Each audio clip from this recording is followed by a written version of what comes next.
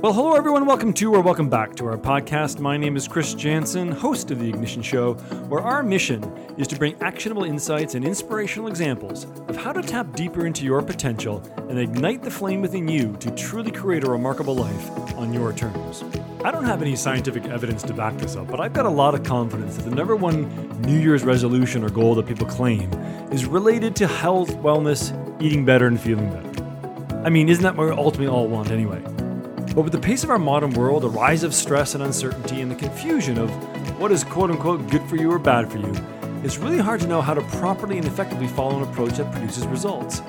Sometimes it's not just about knowing what you should do, but it's also about what you shouldn't. And more accurately within that, sometimes you need to unlearn what you think is the right way. You need to dispel some myths and update your knowledge of what is true. And so I'm excited to bring to you a very special guest today, in Dr. Tim Spector. Not only is Tim deeply trained in medical science, he's also a prolific writer with several popular science books, best-selling consumer books, and a regular blog focusing on genetics, epigenetics, and most recently, microbiome and diet. If there's one thing that unites all of Tim's work, it would be the truth. Prepare to challenge some of your beliefs, and with Tim's help, you'll be guided to unlearn and relearn how to live with optimal health and vitality. Enjoy the conversation. On today's show, we're speaking with Dr. Tim Spector. Tim is the professor of genetic epidemiology at King's College London, director of the Twins UK study, and is in the top 1% of scientists cited globally. He's a multi-award-winning expert in personalized medicine, food policy, and the gut microbiome, and the author of 4 books, including the best-selling The Diet Myth. His latest book is titled Spoon-Fed: Why Almost Everything We've Been Told About Food is Wrong. Explains why diet may be the most essential medicine we all possess, but so little scientific evidence exists for many of our most deeply held ideas about food. Tim, this is a conversation I've been chomping at the bit to have. I'd love to dive right in. Why this book and why now? I first wrote The Diet Myth, which is all about explaining how the gut microbes could explain about many of the things we've got wrong in our diet choices. And the spoon-fed really followed on from that as it became increasingly clear that a lot of the science that we'd been told was just plain wrong, and that we'd been manipulated by the food industry into this position, partly abetted because nutrition science was so weak in terms of not getting funding, not getting the best people, not being a trendy subject at all and being ignored by medics, plus the huge influence of the food companies, which now have budgets bigger than most countries. So yes. It was this that really, as I was researching it, I was just finding out more and more things that upset me, and started saying, hey, if I've got it wrong, and I'm supposed to be a guy who's working in this field, and I've made all these mistakes because I believe this stuff. What about everyone else? And so the angrier I got, the more I wanted to bring it out in a popular format that would work with a number of people. So that's how it all came about. So it was, and that also coincided with this whole idea of personalizing nutrition and personalizing health. And I think that's the key to it. And suddenly I realized that this one size fits all advice we've been given is also plain wrong. So they're the two main themes of the book, really: this individualizing our advice and also the these individual myths about how we've been misled for so long and why they're wrong. Yeah, I think when I read the introduction to your book, I felt like you were putting words to my own life story as well. The messages and the beliefs that we adopt as a kid, sometimes by our mom, sometimes by the culture at the time. And it seems to me, if we just started with a bit of the brief history of how we got here, it seems to me a lot of things happened post World War II with government influence and understanding food production or developing food production in a way that maybe had good intentions to begin with, but it's kind of morphed in a way that there are some big question marks that people like yourselves are really diving into and raising because they're really important. And one of the things that stood out for me was, I loved how you broke it down into the 3 big obstacles. And I'd love just to spend a bit of time exploring this. You talk about bad science and misunderstanding of results and how the food industry operates. Can you just expand a little bit on those and just give some context to the listeners as to what's really going on to enlighten them for, how, and then we'll turn the conversation to what do they do about this? Yeah, well, there's so many examples, it's hard to know which ones to give, but um, the three, and just elaborating on the 3 points you picked up on. So bad science is really the fact that for the last 30 years, we've been relying on studies that usually involve about 10 people. Yes. And facts like, we should be grazing, not gorging, was based on, that similar number of people in a study about 25 years ago. And since then, yeah, everyone who knows a little bit about nutrition, oh yeah, I know that, that's good for our metabolism, isn't it? And gorging is bad. And it turns out that no one ever repeated those experiments with large numbers or looked at the individual variability between people. So you've got that. Then you've got obviously the food industry come in and help interpret that data for us in a way that makes them able to sell products. So they would then take that idea of, yes, eating more regularly. So rather than eating, traditionally humans have eaten about 2 meals a day for most of their history. Suddenly,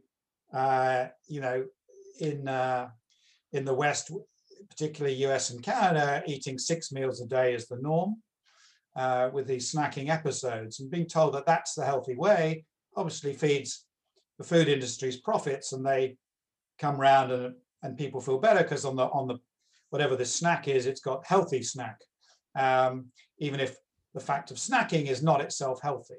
Yes. So they're able to feed off the poor science and increase it and keep repeating those messages that were wrong in the first place, and in a way making sure that no one really bothers to try and actually retest the science. And then of course you've got the third bit, is this idea of humans love to simplify things. We love a simple message. So we're all suckers for the simple message, and you only got to look at the diet world and the nutrition world as well to say, everybody blames one thing. If you can change one thing in your life, one thing in your diet, eliminate this, do this, eat this mineral, have that supplement, you can change your life. And it's complete nonsense. And yet, it's this obsession originally with carbs or sugar, and then it's got to be evil fat, and then it's gluten, and then it's whatever it is. That obsession of simplifying an incredibly complex subject into something so trivial, again, helps the food industry sell us more rubbish, because they can then reformulate and say, okay, this food has none of the things that you don't like, and you don't care about all the other shit that it's got in it that's killing you, but that's the way it is. So in a way, that you put those three things together, it's quite easy now in retrospect to see how we've all been fooled so long about so many things, why we've got it all so wrong.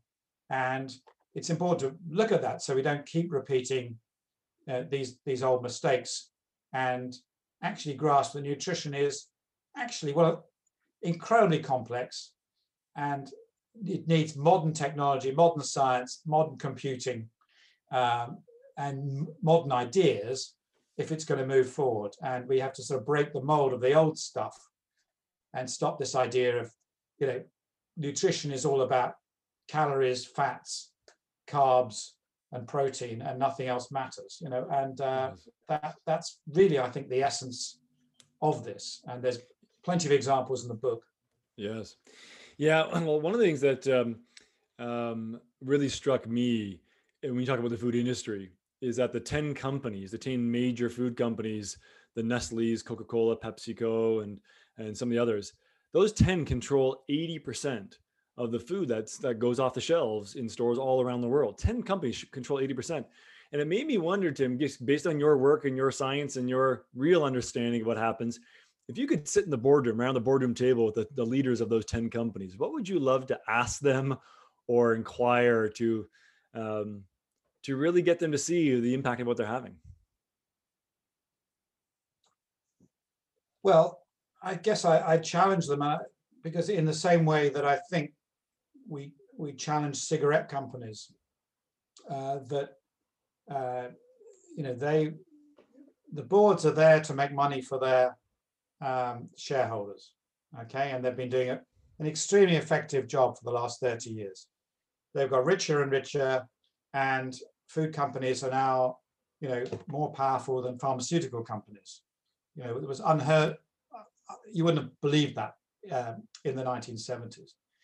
So I'd be saying to them, how can you, continue to make money for your shareholders, but actually stop killing people and stop making them fat with your products? Yes. That's what I would say to these guys, and come up with ways and work in a meaningful way rather than just reformulating ultra processed food. How can you guys survive in a modern world where some countries, some faster than others, are going to be changing this model and be wanting foods that are A, good for the environment, B, not harmful to health, in a way that is still affordable. So I think, in a way, I'm somewhat sympathetic to the companies because they're doing their job, and no one is currently, no one in government is saying that ultra processed food at the moment is like cigarettes. People like you and I are talking about it, but we've only just started this taxation of sugary beverages, and there are a few South American countries who have starting to take on these global companies, but they're pretty small. But it's going to get bigger. So I'd be looking to them to say, how can they, what can they do to actually start not just thinking about selling people stuff that's tasty and they eat more of it and they get fatter and it's cheap, but how can they start changing their products to be less harmful and more healthy and good for the planet? And that would be my main challenge to these guys, because it's always better to see if you can work with some of them, because they're not dumb. They're packed with really good scientists who are constantly trying to make things healthy and cheap and profitable. Yes. If they can, they don't want deliberately to harm us. So I think, but at the same time, they've got this slight, like the cigarette companies, they quite like people to be addicted to their products, so they keep buying them. Yes. Yeah, no, I agree. This is there seems to be like we're entering a phase of the 21st century where there's a real need for a different kind of food innovation with these companies. And, in the past, it may have been innovation in terms of what can we make taste good, that's really cheap, that lasts a long time, regardless of what goes in there per se. Now it's like, well, how do we really build the sustainability and the health? And they absolutely have a big responsibility. You talked about ultra processed food there, and that was in your book, and maybe there's something that just flown under my radar, but that categorization from the NOVA categorization, something I wasn't familiar with. You certainly hear a lot in our culture of avoid processed foods, but as it describes, like, kind of everything is processed to a certain extent. It's really the ultra processed where it's the chemical laboratory developed food that we really need to avoid. Is that a term that is gaining popularity or gaining kind of cultural reference, or is that more of an insider term that is being banted around? I think no. Ultra processed food, or UPF, I think is gaining ground in the nutrition sphere and people who talk about it.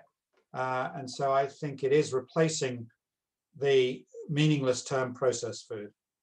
Yeah. And I think it's important that people like us do make that distinction, because in a way the food companies will use the fact, oh, well, if you don't like processed food, you don't like artisan cheese, therefore, it's not all processed food is bad. And so that destroys the argument. So we're talking, it is a continuum, and man will continue to add ingredients together to make some new food. We can't just all be fruitarians.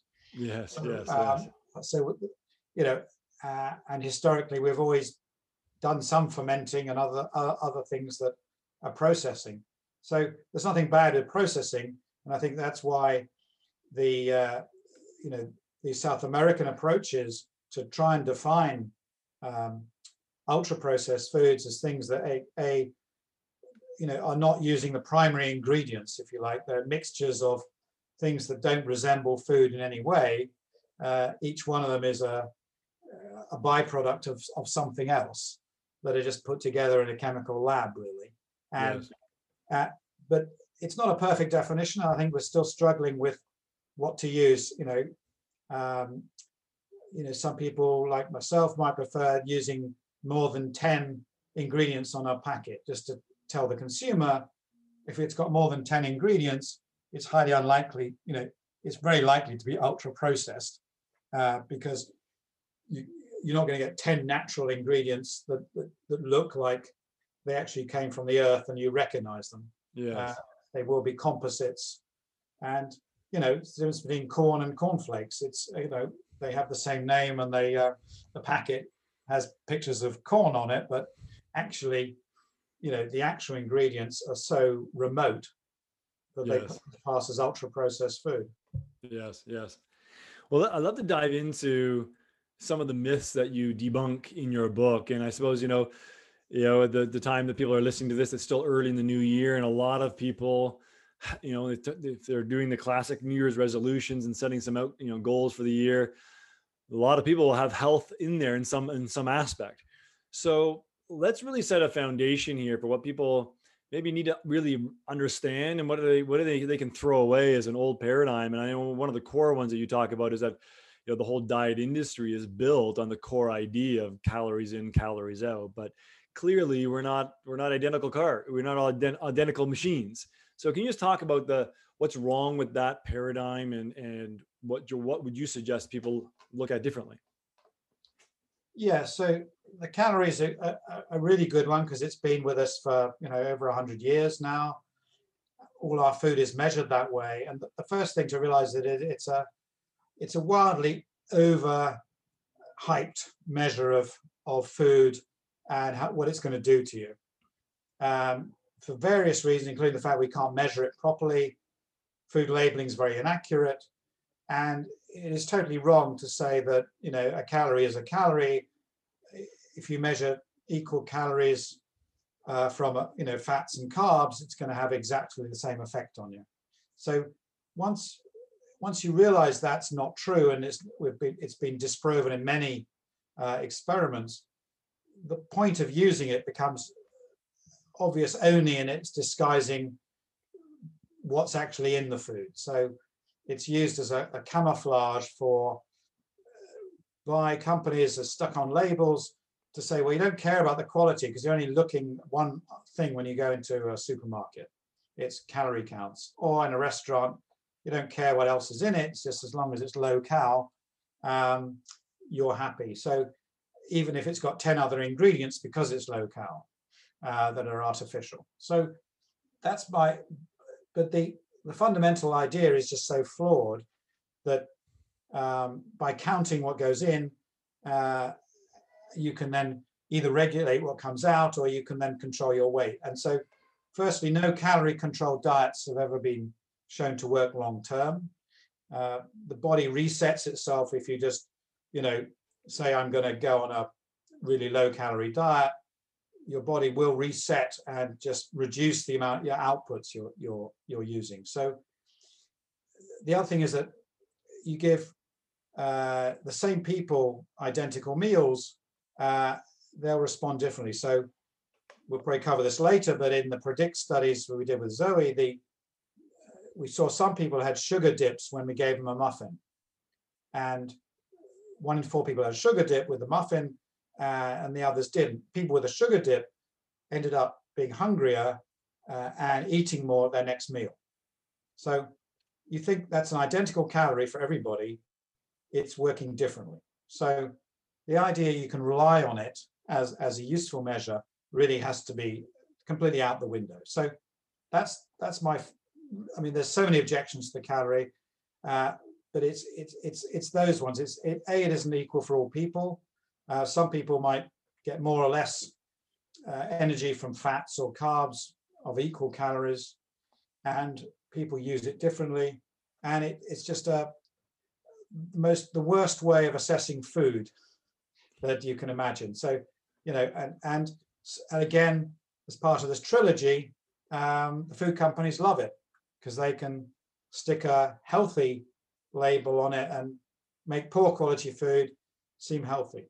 So yeah, exactly, which is kind of where I was leading to, because one of the things that I I don't know if pride is the right word, but it's certainly something I've taken seriously is when I do my grocery shopping, is I do look at the label, certainly the ingredients, what's in there, and relatively how much whatever I might be interested in, carbs or fat or sugar, what's in there, just so I can be aware. But so I've kind of bought into the belief that I'm smart. I'm using intelligence by looking at that, but you're saying that there's maybe some myths behind that, or maybe there's some misinformation on there. So enlighten us on that front. yeah, I mean, the food label is very simplistic at the moment, and most people, I think only half the people actually understand a food label anyway. So um, the other half just see the big tick signs or smiley faces on it, and will buy according to that. But the people that do read the label, only a fraction really understand the calories and fat, and they're deliberately fooling you anyway, because they always make it seem like there's less of anything bad in there than there should be, or it's per 100 grams, or regardless of the size. Never actually see you have to do the maths always to work out what's actually going on. But it dumbs it all down, because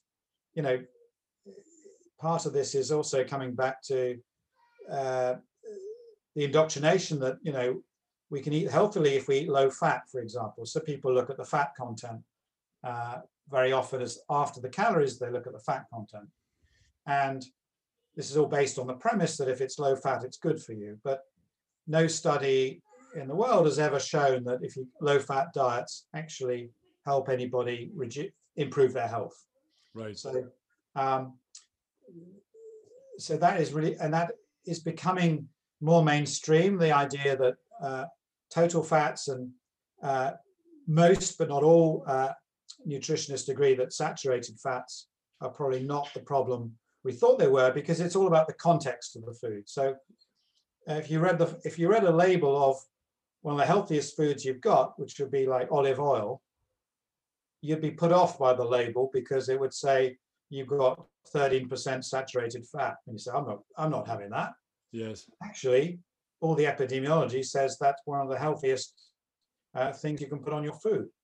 And so that's why we're moving away from this simplistic idea of food labels to understanding more about the context of the whole food, because it depends what else is in that food that makes it healthy or not the individual particular items that you would focus on, ignoring the 10 other chemicals that the company's added to make it low fat, which we know will make you hungrier and have metabolic problems, etc., or affect your gut microbes. So that's where I think we're at. And our studies of thousands of people have shown that if you give people identical meals, or you tell them to have standard meals, what would go in the food label only explains a tiny fraction of, say, their blood peaks after eating it. So you get a sugar peak, and you get a fat peak, and you get inflammation levels. If you break that down into the calories, the fats, the sugars, as you're doing when you read the label, that only explains less than a third of the individual response to that food. So it's massively overrated in terms of the way we assess food. And I think that's what people need to bear in mind. You need to understand the whole food process, not just be fooled and be given one number and think you can understand it by that number. Yeah, and I think the other thing you touched on as well there is that what we're really trying to do here is help break people out of maybe their trance of reading one element and making a conclusion from that, because a lot of the, not only just the food label of the ingredients, but the marketing on the packages Of course, probably breakfast cereals would be the classic example, but the marketing of saying it's fortified with X and Y, but it might be in such small quantities that it really doesn't have an impact for you. Or it might be some other elements that, they don't talk about the 10 bad things. It's the one good thing they try to show, but the 10 bad things override that. So people really do need to, I don't know, slow down a little bit, or just be a bit more attentive as to what they're putting in their body, and recognizing that what's on the package may not be the whole story that they really need to be paying attention to. Yeah, I think people just need to realize how little we know about food and nutrition, Yes. including the experts, and have a bit of humility there and say, okay, well, what I do know is that if every expert agrees that eating more plants, fruits and vegetables is good. And we did a survey of 13 top professors in the US on nutrition, and they all agreed plants, fruit, olive oil, berries, all really good for you. No disagreement there. And on the other end, eating fried chicken and bowls of sugar and rice and fries, not good for you. In the middle, all kinds of uncertainty. So no agreement on dairy products, low fat products, meat products, all that stuff in the gray zone. Really, there is no real consensus from the top experts at the moment. So things are shifting, because you'd think someone like me was a bit of an outsider, which I think I probably was, 5 years ago, but it is really changing fast. So obviously, by the time the governments act, you've got labels and the food companies have done it. That's all representing work done 10, 20 years ago. Right.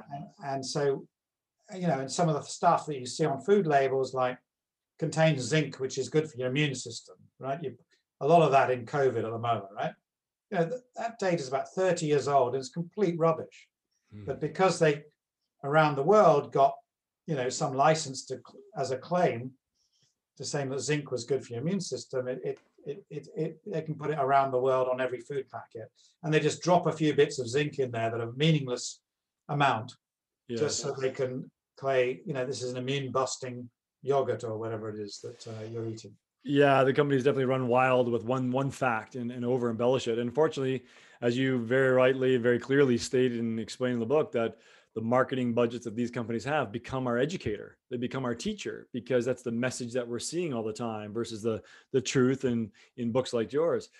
And so, okay, so we've dissected that, we can't necessarily buy into the messaging that we're getting on the store with the food. And so the next area where people might go to say, well, if my food is, I don't know, compromised a little bit, or maybe not giving me all what I need to really be healthy, then I'll turn to supplements. And then, and I take a lot of supplements as well. But then you smack me upside the head by saying that in your book that virtually no vitamin or mineral supplement has been shown to have any benefit in proper randomized trials in typical people, and maybe even causing some harm. So lay down the law for us here, set us straight on what we should know about supplements. And I got some follow-up questions for that as well. Well, this is the topic that I get most abuse about, because supplements are like a religion to many people. It's like saying there is no God, It's people get very upset because, it's been their prop for many people, and they love to believe it. So that's my disclaimer. So I get death threats from this bit on your head. But so, I studied vitamins a lot in the last 30 years of my career. And there are often associations between low levels of these vitamins and diseases. So there's at least 300 diseases, for example, that have been linked to things like deficiency in vitamin D, which is a good example. Now, obviously, what we're seeing there is correlation, not causation. So it turns out that low levels of vitamins happen in people who are not well, who are sick, who've got immune problems, for whatever reason. And a lot of that is because they might have had that disease a long time, and it seems to affect blood levels of things. So in a way, vitamins are perhaps often a marker of health, but not necessarily causal for health. So when you take these data and you take vitamin D, where there's hundreds of studies showing associations with disease, and you then do a randomized trial, and you give placebo and real to hundreds or thousands of people, you don't even show a difference in fracture rates or in weakness in the elderly, where you would absolutely expect to see it. So what it's showing is that there's something quite different about these levels in the body, and giving a chemical supplement that you expect to have the same effect as what's going on in the body. So it's not to say that vitamin D has no role in the body. It's just that when you give it by chemical means, in a way that necessarily we weren't evolved to use, it's quite likely it doesn't work in the same way and could be harmful. And I think this is what I've slowly come to terms with, having published 30 papers on vitamin D, thinking it was great. I've obviously realized I was mistaken and come full circle. And I'm not ruling out anything 100%. I'm just saying when there's a randomized controlled trial showing it doesn't work, you've got to realize, well, if it does work, it's got a pretty tiny effect compared to placebo. But that's where we are. So I think people need to realize the difference between getting vitamin D from sunshine, for example, yes, or from possibly eating oily fish, or mushrooms have been left in the sunshine, which is the natural way to get it, versus taking a chemical once a day or once a week, which might produce levels that your body may not be able to process the same way. Because again, it's this reductionist idea that we think we understand things because that's the one thing we measure. And we fixate on these 13 vitamins because they've got the name vitamin and we can measure them, and someone's produced it. I mean, and vitamin D isn't even a vitamin; it's more of a steroid.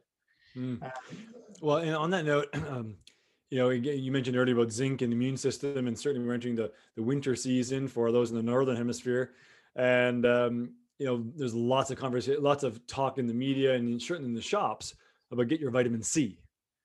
And so a couple of questions on that. Is the same kind of what's your view on vitamin C and the supplements? And I guess I'll ask the second part of the question is, my understanding is when you go into your normal high street shop, whether it's a Boots or a Tesco or North America, whatever your grocery store or pharmacy is, the big brands you see, they probably see Jameson brand is a big one with all of theirs. And what's really in the bottle? Are we really getting the dose that we are saying on the label? What's your view on that?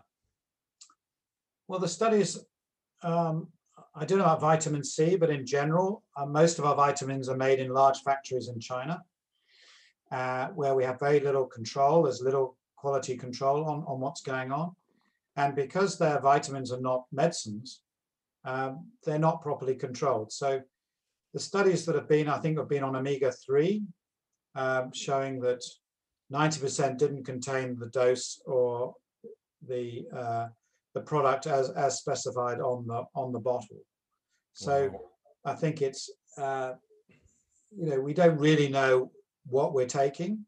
I don't think most probably contains roughly what it is, but you have to be very careful about the quality of what you're ingesting, whether you're having something else instead.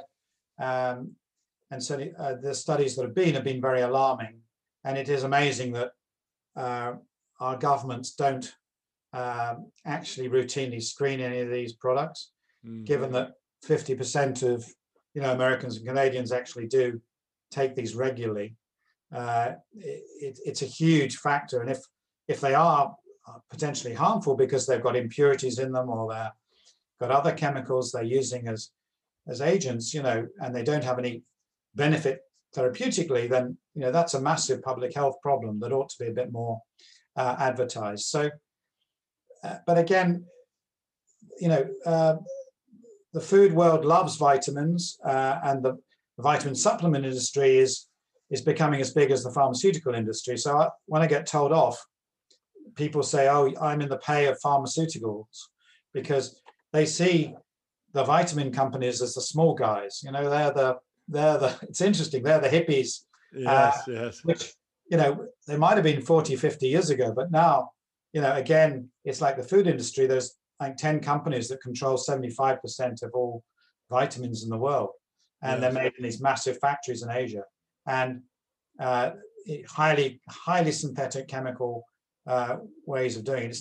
There isn't someone chopping up lemons to give you your vitamin C. It's they're made totally synthetically. So I think we ought to realize that they're like a dodgy pharmaceutical, and they really should be proving that they do work as well as the natural plant they come from. So my view is vitamins are important, but we've evolved to use them from the actual food, not as this isolated chemical that might have opposite effects. And that's what we think is happening in many of these. And vitamin C, they do these meta-analysis of trials, and as I told you about, vitamin D doesn't have any effect on fracture and falls, and actually makes them worse in high doses. But it does have a very slight effect, about 11% benefit on respiratory infections, possibly, which is very small, but possible, although that's within the realms of bias. And then vitamin C has about a similar benefit for reducing the duration of respiratory infections. But if you believe all the data, and it's probably highly biased to be just the positive studies, you gain about 4 hours less of a cold if you take vitamin D. So vitamin C. And we've done a massive study using the Zoe app on vitamin C and zinc, and has absolutely zero effect in 1.5 million people on their risk of COVID. So, and that people have spent billions, on the hope that it does help them. So I just wish people would spend that money on food rather than on those supplements. Yeah. Well, definitely wanted to dive into and get you to talk about the Zoe app and that in just a moment. Just a couple of last things just to wrap up on the food side is specifically on the supplements. So one of the rule of thumbs I tend to live by, and welcome your either acknowledgement that this is kind of a good rule of thumb or not, but is as it relates to supplements is I don't personally trust what you see in the mass market, the main street shops. If you really want to get a high quality supplement, go to a high quality specialty store and get some recommendations on companies that aren't just mass producing it in these giant factories, but that have some more rigor to them. Is that a good rule of thumb to go by? Yeah, and I think that's generally true for most of these products, as well as it is with foods. If you want to know the origin of your meat, for example, or you want the best cheese, you've got to go to a specialist and get to know the origin of where these things come from. So if you get your vitamins, you ought to know, which country makes it, and how do you know it's good, and the same is true of probiotics, where there's huge fraud as well, because it's largely unregulated, and people need to start inquiring more about these things as they gain the knowledge. So yes, I'm not saying that none of these work, and of course, B12 is really important for vegans and vegetarians. So clearly there are some vitamins that do work. I'm just conscious of the billions people are spending on stuff that really doesn't work, just because they're driven by the advertising of those companies that are acting now like the food companies or the pharmaceutical companies of the past, and shouldn't be regarded as the good guys. Yeah, exactly. So at the risk of sounding like, doomsday as it relates to what's happening in our food industry, in your book, you talk about, the tipping point that you've kind of seen. And I guess the question would be is what gives you hope, Tim, of where, where are these islands of sanity or some real clarity coming about the way forward? I know you've got personal involvement in Zoe. I'd love to hear more about that. But overall, we'll start with the bigger picture. What's giving you hope about about what is possible going forward to make sure that people are both informed and really building the wealth and the health and the wellness that they deserve? I think it's speaking to other nutrition experts and going to nutrition conferences around the world, realizing there is a bit of a change. I think people realize finally that we've got stuff wrong, and that following the old mantra of calories and fat as being the key things we need to sort out is changing. I think the experts are realizing we need to talk about food as a whole rather than as breaking it down into these reductionist simple messages. So that gives me hope. Plus, I think a lot of the technology that's coming, working out, there's this stuff called metabolomics where, a bit like genetic sequencing, you can break down any food into its chemical metabolites. And we realize there are, 30,000 chemicals in the food that we eat regularly, 600 chemicals in a banana. So it's not like a banana is just carbs or, there's no such thing as, just one thing you should talk about in a food. It's how do we start interacting? And then you've got the gut microbiome. And I think that's really interesting people in nutrition because that's so complex in itself. And we have these blood metabolites in our body that are going around doing all the stuff like lighting up our brain, etc. So I think we are seeing a change here that makes me optimistic that the future is going to be using this stuff. The fact that we can monitor our foods now, we've got things like glucose monitors that people can stick on in real time, see how food is affecting them. Hopefully we'll soon have this for fat levels. We can pick up inflammation in our blood. And of course, we've got the gut microbes as a sort of marker of what's going on inside our guts that we didn't have before. So suddenly we've got all these tools plus big computing that are enabling us to rethink nutrition in a way that will really help us going forward. And so we can forget this old style thinking for good. So despite all the negative things I'm saying about what's going on, I actually am quite positive about the future. But it does depend on educating and in some cases re-educating lots of people about how exciting the science of food is, rather than it being the most boring topic in the world. And that's all we need to do. We need to get schools interested, teachers, kids, everyone needs to be a food expert. But I think once you get into it and don't just take it for granted, and we stop people just picking up a packet, stick it in the microwave and eating it, then we can do great things. So I am broadly optimistic that with a bottom-up approach, we can change the stuff we're eating, even if it's still too tough at the top because of the power of the food industry. Yeah. Well, I appreciate people not only like you, but your peers who are bringing a more rigorous science to it, but also the advances and part of the exciting frontier is not just the medical scientists, but the technology scientists and what artificial intelligence brings, and especially in the spirit of one of your core messages of its food is personalized. That's why these mass diets and mass trends don't work for everybody, because it's not right for them. Tell us about Zoe and what that is and how it works and how people might get involved. Yeah, so Zoe's a data science company that's devoted itself to personalized nutrition and is based in Boston and London. And people can start buying the product now through its website at joinzoe.com. But it all started about 3.5 years ago when two entrepreneurs came to see me when I was giving a talk in London, and they'd worked in the internet, and they said there's a perfect opportunity to combine artificial intelligence with this new understanding of nutrition and put into practice. And they went away, and I didn't believe them, but they went away and raised millions and came back to me a few weeks later and said, okay, we're going to start this.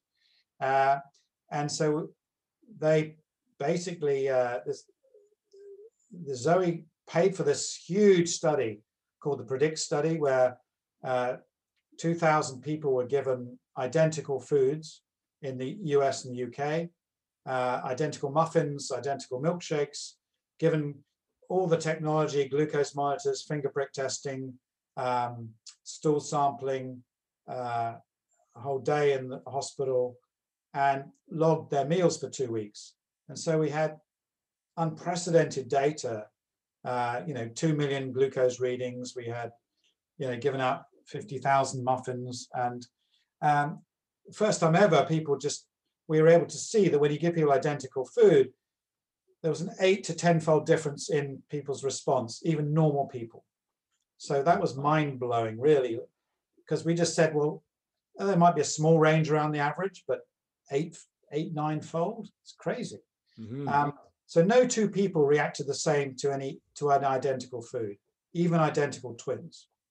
So you give identical twins the same meal, they reacted differently metabolically when you frac. And we know that these sugar peaks were crucial. Sugar peaks and fat peaks at 6 hours were crucial to how you metabolized the food, how hungry you were, and eventually, after a few months, how much weight you were going to gain. So if you could start matching that with the gut microbes, you could start giving people personalized advice. And that's basically, after collecting data for 3 years, put it all together into an app. And we now have a commercial product that allows people to do these experiments themselves in a shortened form in about 5 days. And by knowing about the sugars, the fats, and your gut microbes, come up with a score for every potential food you might want to eat, with a predictability around 80% about how you're going to respond to that. So the idea is you change the way you eat, not talking about calories, not talking about avoiding fats, just based around your own data about how you respond to food in a systematic way compared to these thousands of others, to say, okay, you should be eating more of this, less of that. Nothing's off the table. You can still drink a Coke if you want to every now and again. Yeah. We're not trying to deprive people. The idea is to actually give people more choice, Yes. and suggest more things they eat that are good for, try and get that perfect balance between good for your sugar levels, your fat levels, and your gut health. And that's the sort of holy triad here, a holistic way of thinking about this. So it's sustainable for years, not just the 6-week miracle diet that always rebounds and smacks you back in the face. And all the other diets that basically restrict what you eat rather than actually enhance it by giving you new ideas. So far it seems to be working very well. Most people are losing 4 to 6 pounds on it. But more importantly, they feel happy about it, they feel empowered that they now understand how their body works. Yes. And that gives them the power to go and choose food without being told by someone else, do this, do that diet, this is for you, you must do keto, you must do gluten-free, you must do wheat-free, all these kind of dogmas that many have entered, disappointment and failure in many people because it just doesn't suit them. And people can then use it as a tool, like we all use our phones every day, not really understanding all the technology that goes behind it. Yes. The AI and stuff. And so, is this for someone who's interested in Zoe? Is it available for anybody? Can anyone sign up, or are there a certain profile of people that are better suited for it? No, at the moment. So we're still ongoing the research program, but this is available commercially now. And so, if you sign up, literally anyone can do it, whether they're just interested to, biohackers who are interested in just finding out about their body, people that have some dietary problems, people with health issues, or people are overweight, or a lot of people are just generally interested in food and want to understand how their body reacts to it. And with extra stuff we're getting, about the role of exercise and sleep and time of day, all this stuff we're collecting, this is fascinating. It's not just what you eat, it's also how you eat. And we, again, comes back to these dogmas. We're told to eat breakfast, we're told to eat 5 other times a day. Some people are morning people, some people are evening people. And as we get more data, we can start to really feed all this stuff back as well. And yes. And challenge some of these ideas that have, for us as individuals, been very, very wrong. And so it's a very exciting time, because people doing this will actually be contributing to the research as well as understanding about themselves. So I think it's got potential to really take off in a huge way, because people will use it differently. We're not telling people you got to do this or you must lose X weight, or people can then start to self-experiment. And I think that's what we want people to do, is to think about food in a different way. When you eat a meal, are you thinking about your sugar spikes? Are you thinking about, is it good for your gut microbes? Most people don't think 6 hours later this is going to give me a triglyceride peak. Yes, yes. But you got an app that just tells you, these are the things, don't worry about it, but do try and find new stuff, eat more diversely, eat for your gut microbes. And that's a pretty good rule generally. But on top of that, eat for yourself, and, what's the best, eat for your perfect metabolism. And I think that's such an important message. And I really appreciate not only the work that you're doing, but your leadership in this space. And because we need leaders like you to not only bring the truth, but also bring a pathway forward. And before I ask the final question, Tim, where can people learn more about you or get in touch with you? Well, you can follow me on Twitter or Instagram at Tim Spector. And I do have a website, tim.spector, timspector.co.uk. And the information about Zoe, which I'm clearly involved with, is on joinzoe.com, and that's where, as well as all the information about signing up, you can also get general background information about personalized nutrition if you're just curious. Great. Anyway, so they're the real sources of information. Great. Well, we'll make sure we have all those links in our show notes. My final question for you, Tim, for your time on the Ignition Show: what is it that you hope to ignite in the world? I'd love to ignite everyone into the excitement of personalized nutrition, so that everyone can be empowered to, make the best of their bodies by picking the best foods and decide the best times to eat it, whilst also getting even more pleasure from the foods that we eat and really enjoy that experience. So they're my aims. Personalized nutrition that emphasizes the fantastic pleasure we get from food, and reverse some of the things that have been going wrong for the last Yes, especially in this time of COVID, where we may not always have access to our restaurants, and the cultural aspect of that even more so. Absolutely, yeah, and realize that food really is the best medicine. And now we have the tools to tell you which one to take on a daily basis. So I think it's an exciting time. So and I'm eating better than ever, and I'm always experimenting, and I want everyone to do the same. Great. Well, I appreciate your message, Tim, and certainly the Herculean effort you've done to put together the book Spoon Fed. Again, we'll have all the links in our show notes, but I encourage anyone who's listening to this to grab themselves a copy, because it is jam-packed with some truths that we all need to understand, and we'll get some people up on the Zoe app as well, and to help really spread the word on that. So thanks very much for your time, Tim. I appreciate you very much. It's been great. Thanks. That was Dr. Tim Spector, author of Spoon Fed: Why Nearly Everything We've Been Told About Food is Wrong. You can find all the links in our show notes. We want you to get the most of the time you've invested listening here. The show is only valuable if you apply what you learn, and most learning, as we know, is generated from reflection. So we'd love to hear from you and your reflections about what you learned or found interesting. Join the community and go to theignitionshow.com/connect and let us know what struck you. What was it that you heard today that you really needed to hear today? You can leave us an audio message or join our Facebook group and participate in the conversation there, where we'd love to hear your comments or follow-up questions. Also, be sure to check out the after show of this episode. It's a shorter follow-up episode where we, my wife and business partner Sarah and I, talk about what we learned from this interview and how these ideas have shown up in our lives on a more personal level. As always, if you like what you hear, please subscribe, rate the show, or leave a review in Apple Podcasts. It helps others find us and helps us get better.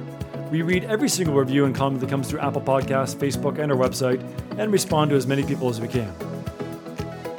And lastly, remember, whatever you dream of, whatever you hope for, and secretly wish you had, you're closer than you think you are, you're meant to have it, and you absolutely deserve it. Until next time, I'm Chris Jansen, and this is The Ignition Show.